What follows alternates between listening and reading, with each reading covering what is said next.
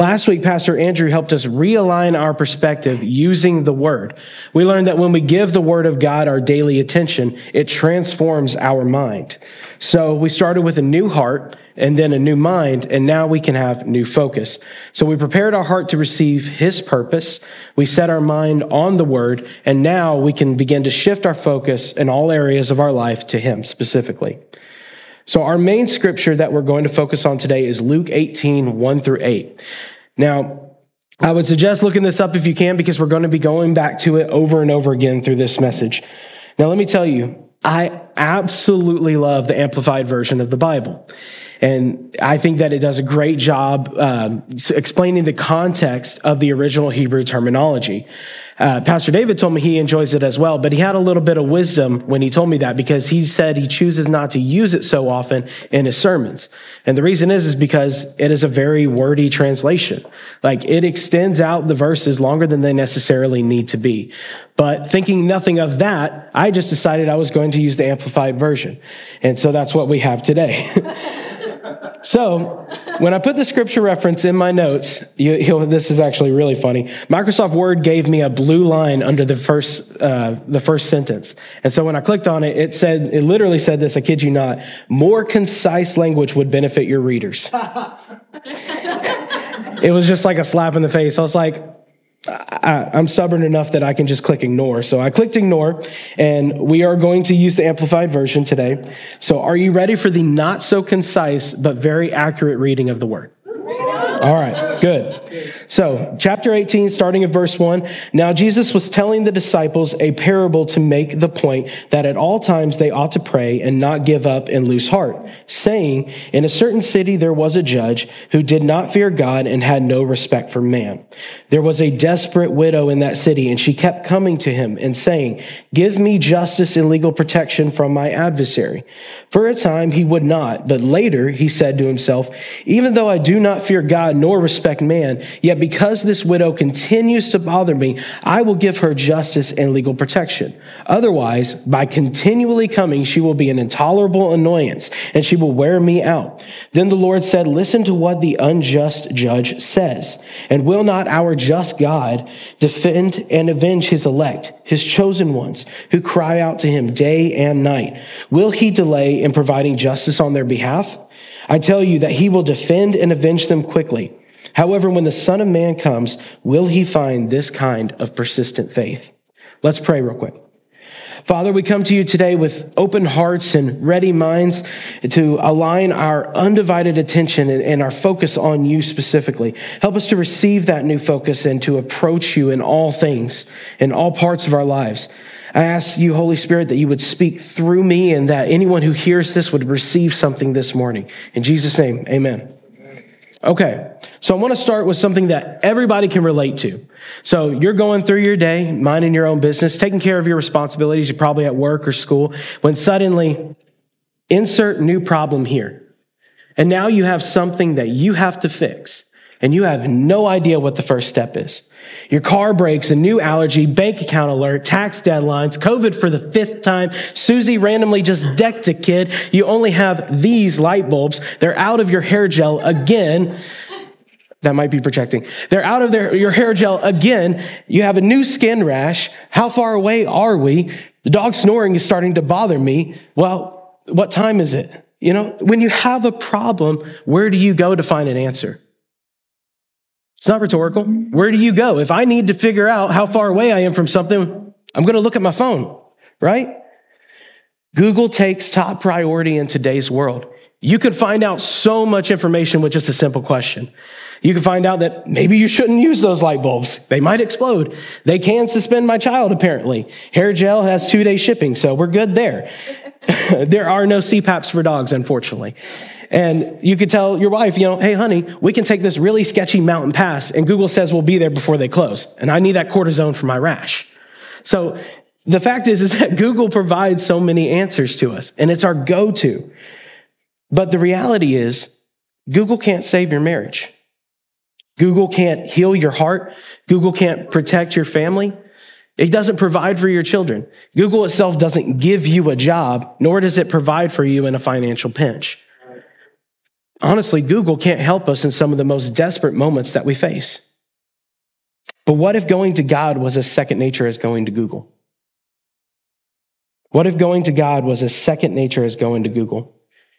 If we have faith that all things are possible with God, shouldn't he have been our first thought?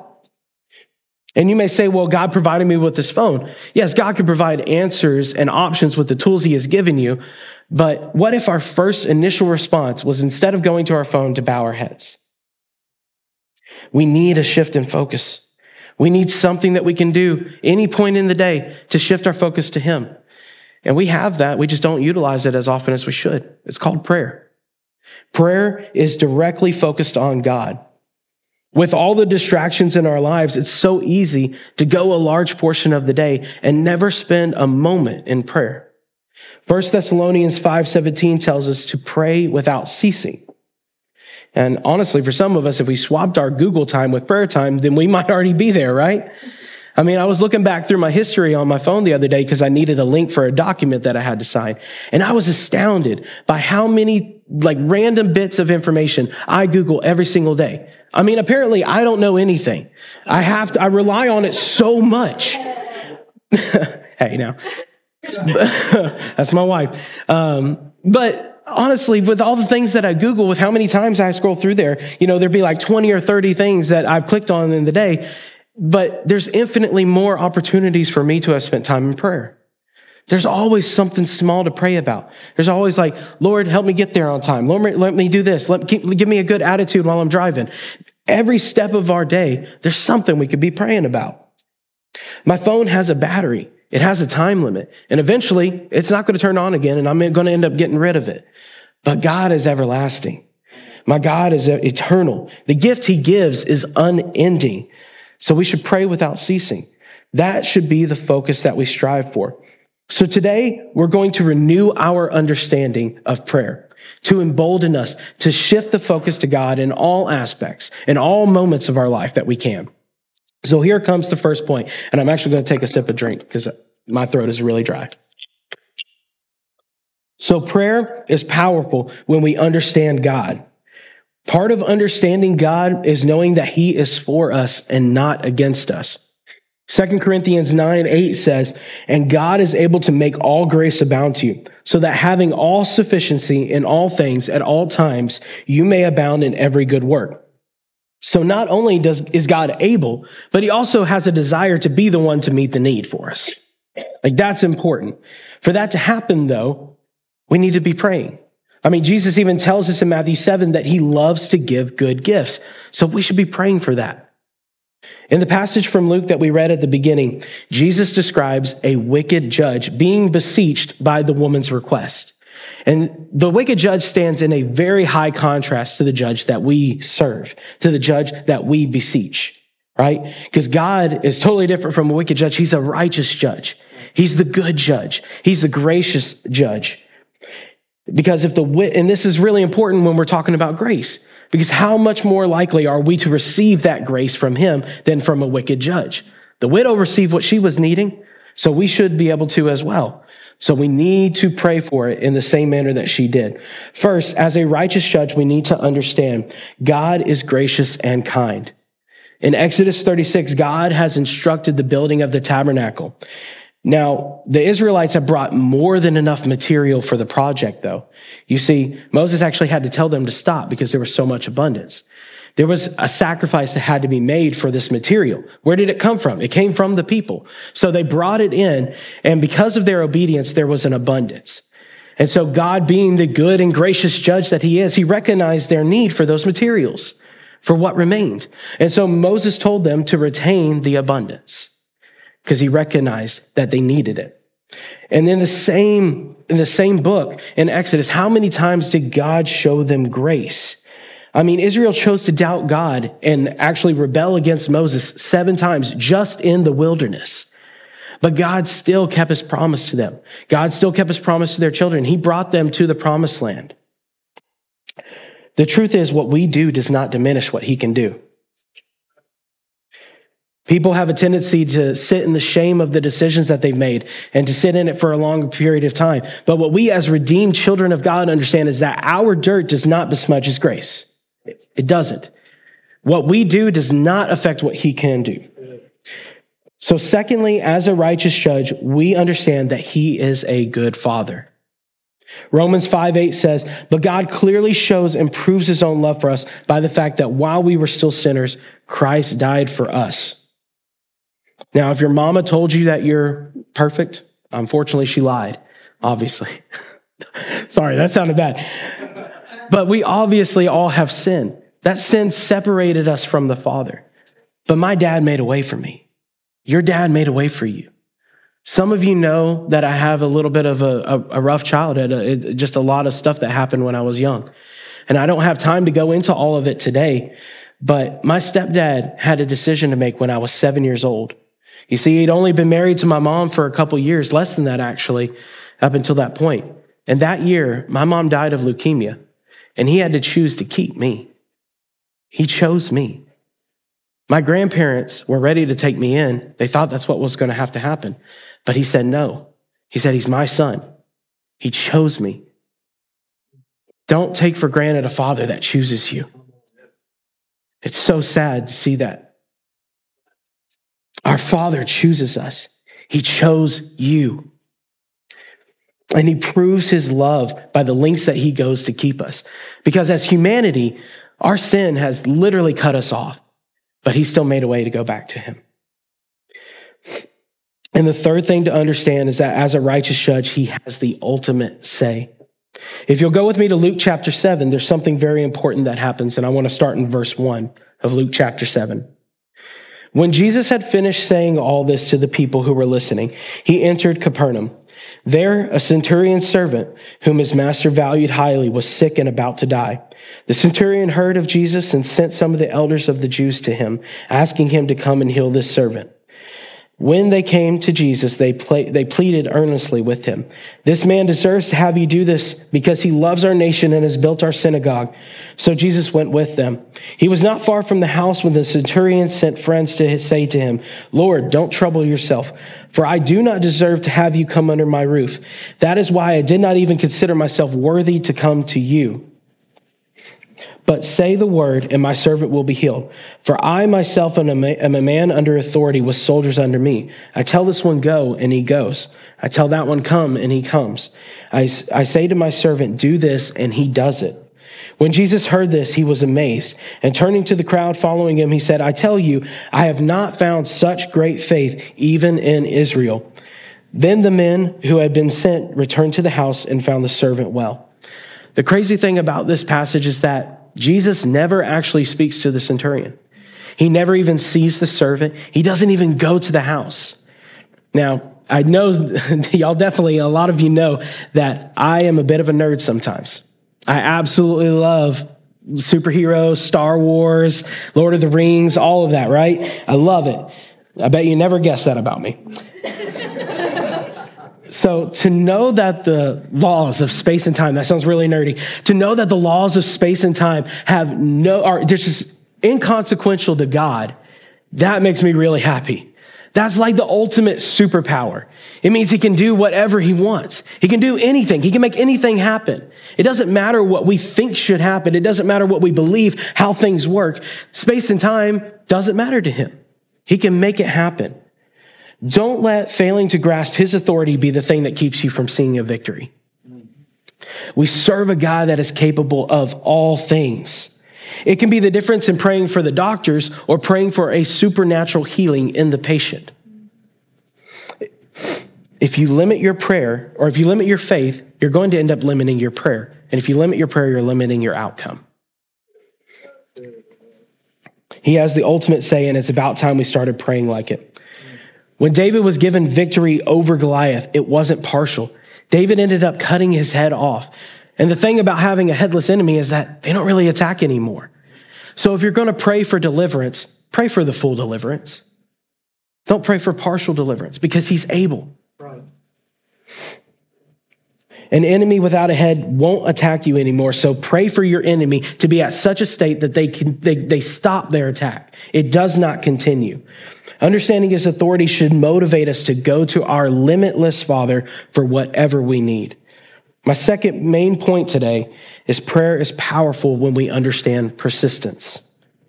Again, going back to the main passage in Luke, the woman is persistent with her request. She brings it again and again. But notice that the parable doesn't provide details about how she pleaded.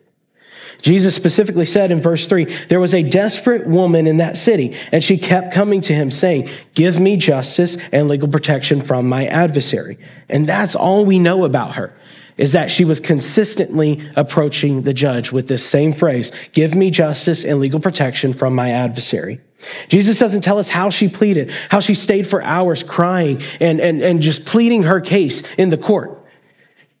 He says that she was desperate, but in her desperation, how much strength did she put into it, into her case? How much did she push to have what she needed? The reason he doesn't, I think, is because she had no authority in the court. All the authority was the judges. And so when she would bring her need, when she would come and she would present it, she didn't present it with strength because she was waiting for the strength to come and meet her need. It was strength that she did not possess, strength she didn't have. The strength of her argument wasn't nearly as important as her persistence. Because the strength did not come from her. It would not come from her. When we pray, God has the authority, and we know he loves to give good gifts. It's not a struggle of power or will. It's persisting through and trusting that in his time, he is going to deliver us. And you may say, well, I thought real faith would be praying for something and just expecting that it's taken care of. Well, this scripture is straight from Jesus, and we need to understand the importance of the persistence part. Yes, you can stand on the word of God and believe in your breakthrough, but Jesus specifically said in verse 7, and will not our just God defend and avenge his elect, his chosen ones, who cry out to him day and night? Will he delay in providing justice on their behalf? I tell you, he will defend and avenge them quickly. However, when the Son of Man comes, will he find this kind of persistent faith on the earth? He ties faith with persistence. Because if you didn't believe the promise, then why on earth would you spend time praying for it? There's a reason why you pray. Stop trying to show faith and just live like you believe. Always pray and never give up. Be persistent with your requests. The judge didn't approve the justice or the legal protection the first time, the second time, the third time. From what we understand, she came multiple times, nagging him over and over again, requesting repeatedly. But because of her persistence, the judge ruled in her favor. How much more quickly will a good judge rule for us in our favor, especially if he sees that kind of faith, which he has commanded? Jesus said he will defend and avenge us quickly. But guess what? That may not be the first few times that we pray. You might have to spend a little bit of extra time in prayer out of faith, right? Pray until you receive. When Goliath challenged the armies of Israel, he tormented them for 40 days. That's 40 days of lives on the line. 40 days of seeing your comrades die. He killed challengers, mocked God, taunted King Saul. And there was 40 days of them just pleading for deliverance. And it doesn't matter what you're facing. It doesn't matter if it's a giant. It doesn't matter if it's an army. It doesn't matter if it's something small. Be persistent. That's the model. And my final point this morning is prayer is powerful when we understand our position. Tax season's right around the corner, and every time I do our taxes, I'm astounded by how much money we end up paying out of our income every year. It's kind of ridiculous. It feels like it's a lot, but I don't have a choice in that. And then the money that we spend is taxed. Everything we buy is taxed. Our property is taxed, right? And then every service that you pay for, that becomes taxed as well. But the day that I decide not to pay my taxes, the day that I think I'm in the position where I can do that, that's the day the IRS is going to come knocking. I'm not in that position. But Jesus uses a widow who has no son, no husband, and no family that will speak for her to the judge. She represents a powerless position, especially in comparison with the judge. But when we come to God, we're not in a powerless position. Because authority is given to the children of the King. Yes. Authority is given to us. Amen. For the parents in the room, do you love your child any less when they ask for something for the fourth or fifth time? No, you don't love them any less. Sure, you can be a little annoyed and you can tell them, if you ask again, you're never going to get it, right? When I was little, we would go to the store all the time and I would always, without fail, ask for candy. And sometimes it was a baby bottle pop. Sometimes it would be a Fun Dip. My actual favorite, which still like my favorite to this day, is a Nerds Rope. Absolutely love a Nerds Rope. But back then, my favorite was a Juicy Drop Pop. And I would always ask for one. I would always say, Mom, can I have? And she would just know exactly what I was asking for. She'd say no. But every now and then, she would say yes. Because I was persistent. I kept asking. And I knew she wouldn't disown me or leave me at the store out of anger. We are children of God. When we ask for things, he isn't going to disown us either. And at some point, he's going to provide it. Hebrews 4:16 says, let us therefore come boldly unto the throne of grace, that we may obtain mercy and find grace to help in time of need. Unlike the widow, we have a position of importance. We bring that into the court, and as heirs to the kingdom, we have a right to approach the throne boldly. Our case is significantly more hopeful than hers was. The position we're in gives us the confidence to request what we need again and again and again. And we know that when he does provide it, when he does meet the need, it's going to be with the love that he has for us. When we begin to incorporate these points into how we pray, it becomes a lifeline. If we see prayer as an obligation, then we're failing to live by faith. Because the truth is, if he's our deliverer, then we pray out of necessity. We pray out of need, not obligation. It should never be obligation. You should see it as something that needs to be done. And it needs to be done often. Sometimes it's not a giant standing in front of you. Sometimes it's something small. Sometimes you need to take a second and pray for something in your day. There's countless opportunities for us to pray, considering how many worries we carry around with us. I mean, when our families walk out the front door, they take a risk when they go to school and go to work. I mean, the world is becoming progressively more and more evil, and we can't figure out something to pray for. That's sad. As a church, we should be focused on prayer. We seek to make a difference in Franklin. We seek to be a beacon for the lost, a beacon for the unchurched, right? Well, there is spiritual warfare being fought over hearts and minds and over families that might be lost. We have so much we got to pray for. We have so much to pray for in here, corporately and individually. Philippians 4:6-7 says, do not be anxious about anything, but in every situation, by prayer and petition, with thanksgiving, present your requests to God. And the peace of God, which transcends all understanding, will guard your hearts and minds in Christ Jesus. So verse 6 starts out by saying, do not be anxious. Why? Because your Father is good. In every situation, that means the big stuff and the small stuff. By prayer and petition, be persistent. That's being persistent. With thanksgiving, it's understanding what he's already done and who he is. Because who he is what he's going to do. Present your requests. It's understanding our place of authority to be able to ask, to be able to request. These understandings take our prayer to a different level. Focus in prayer becomes more directional, more focused on him specifically. And new habits can be formed. And if you want to apply this to your prayer, if you feel like beseeching the king, we're going to have the opportunity at the end here. We don't address this enough, church, but there is a real enemy, and he is trying to orchestrate your downfall. This month has been attack after attack on my house, but God is greater. He's so much greater, because in divine intervention, Pastor David assigned this topic to me when I needed it most.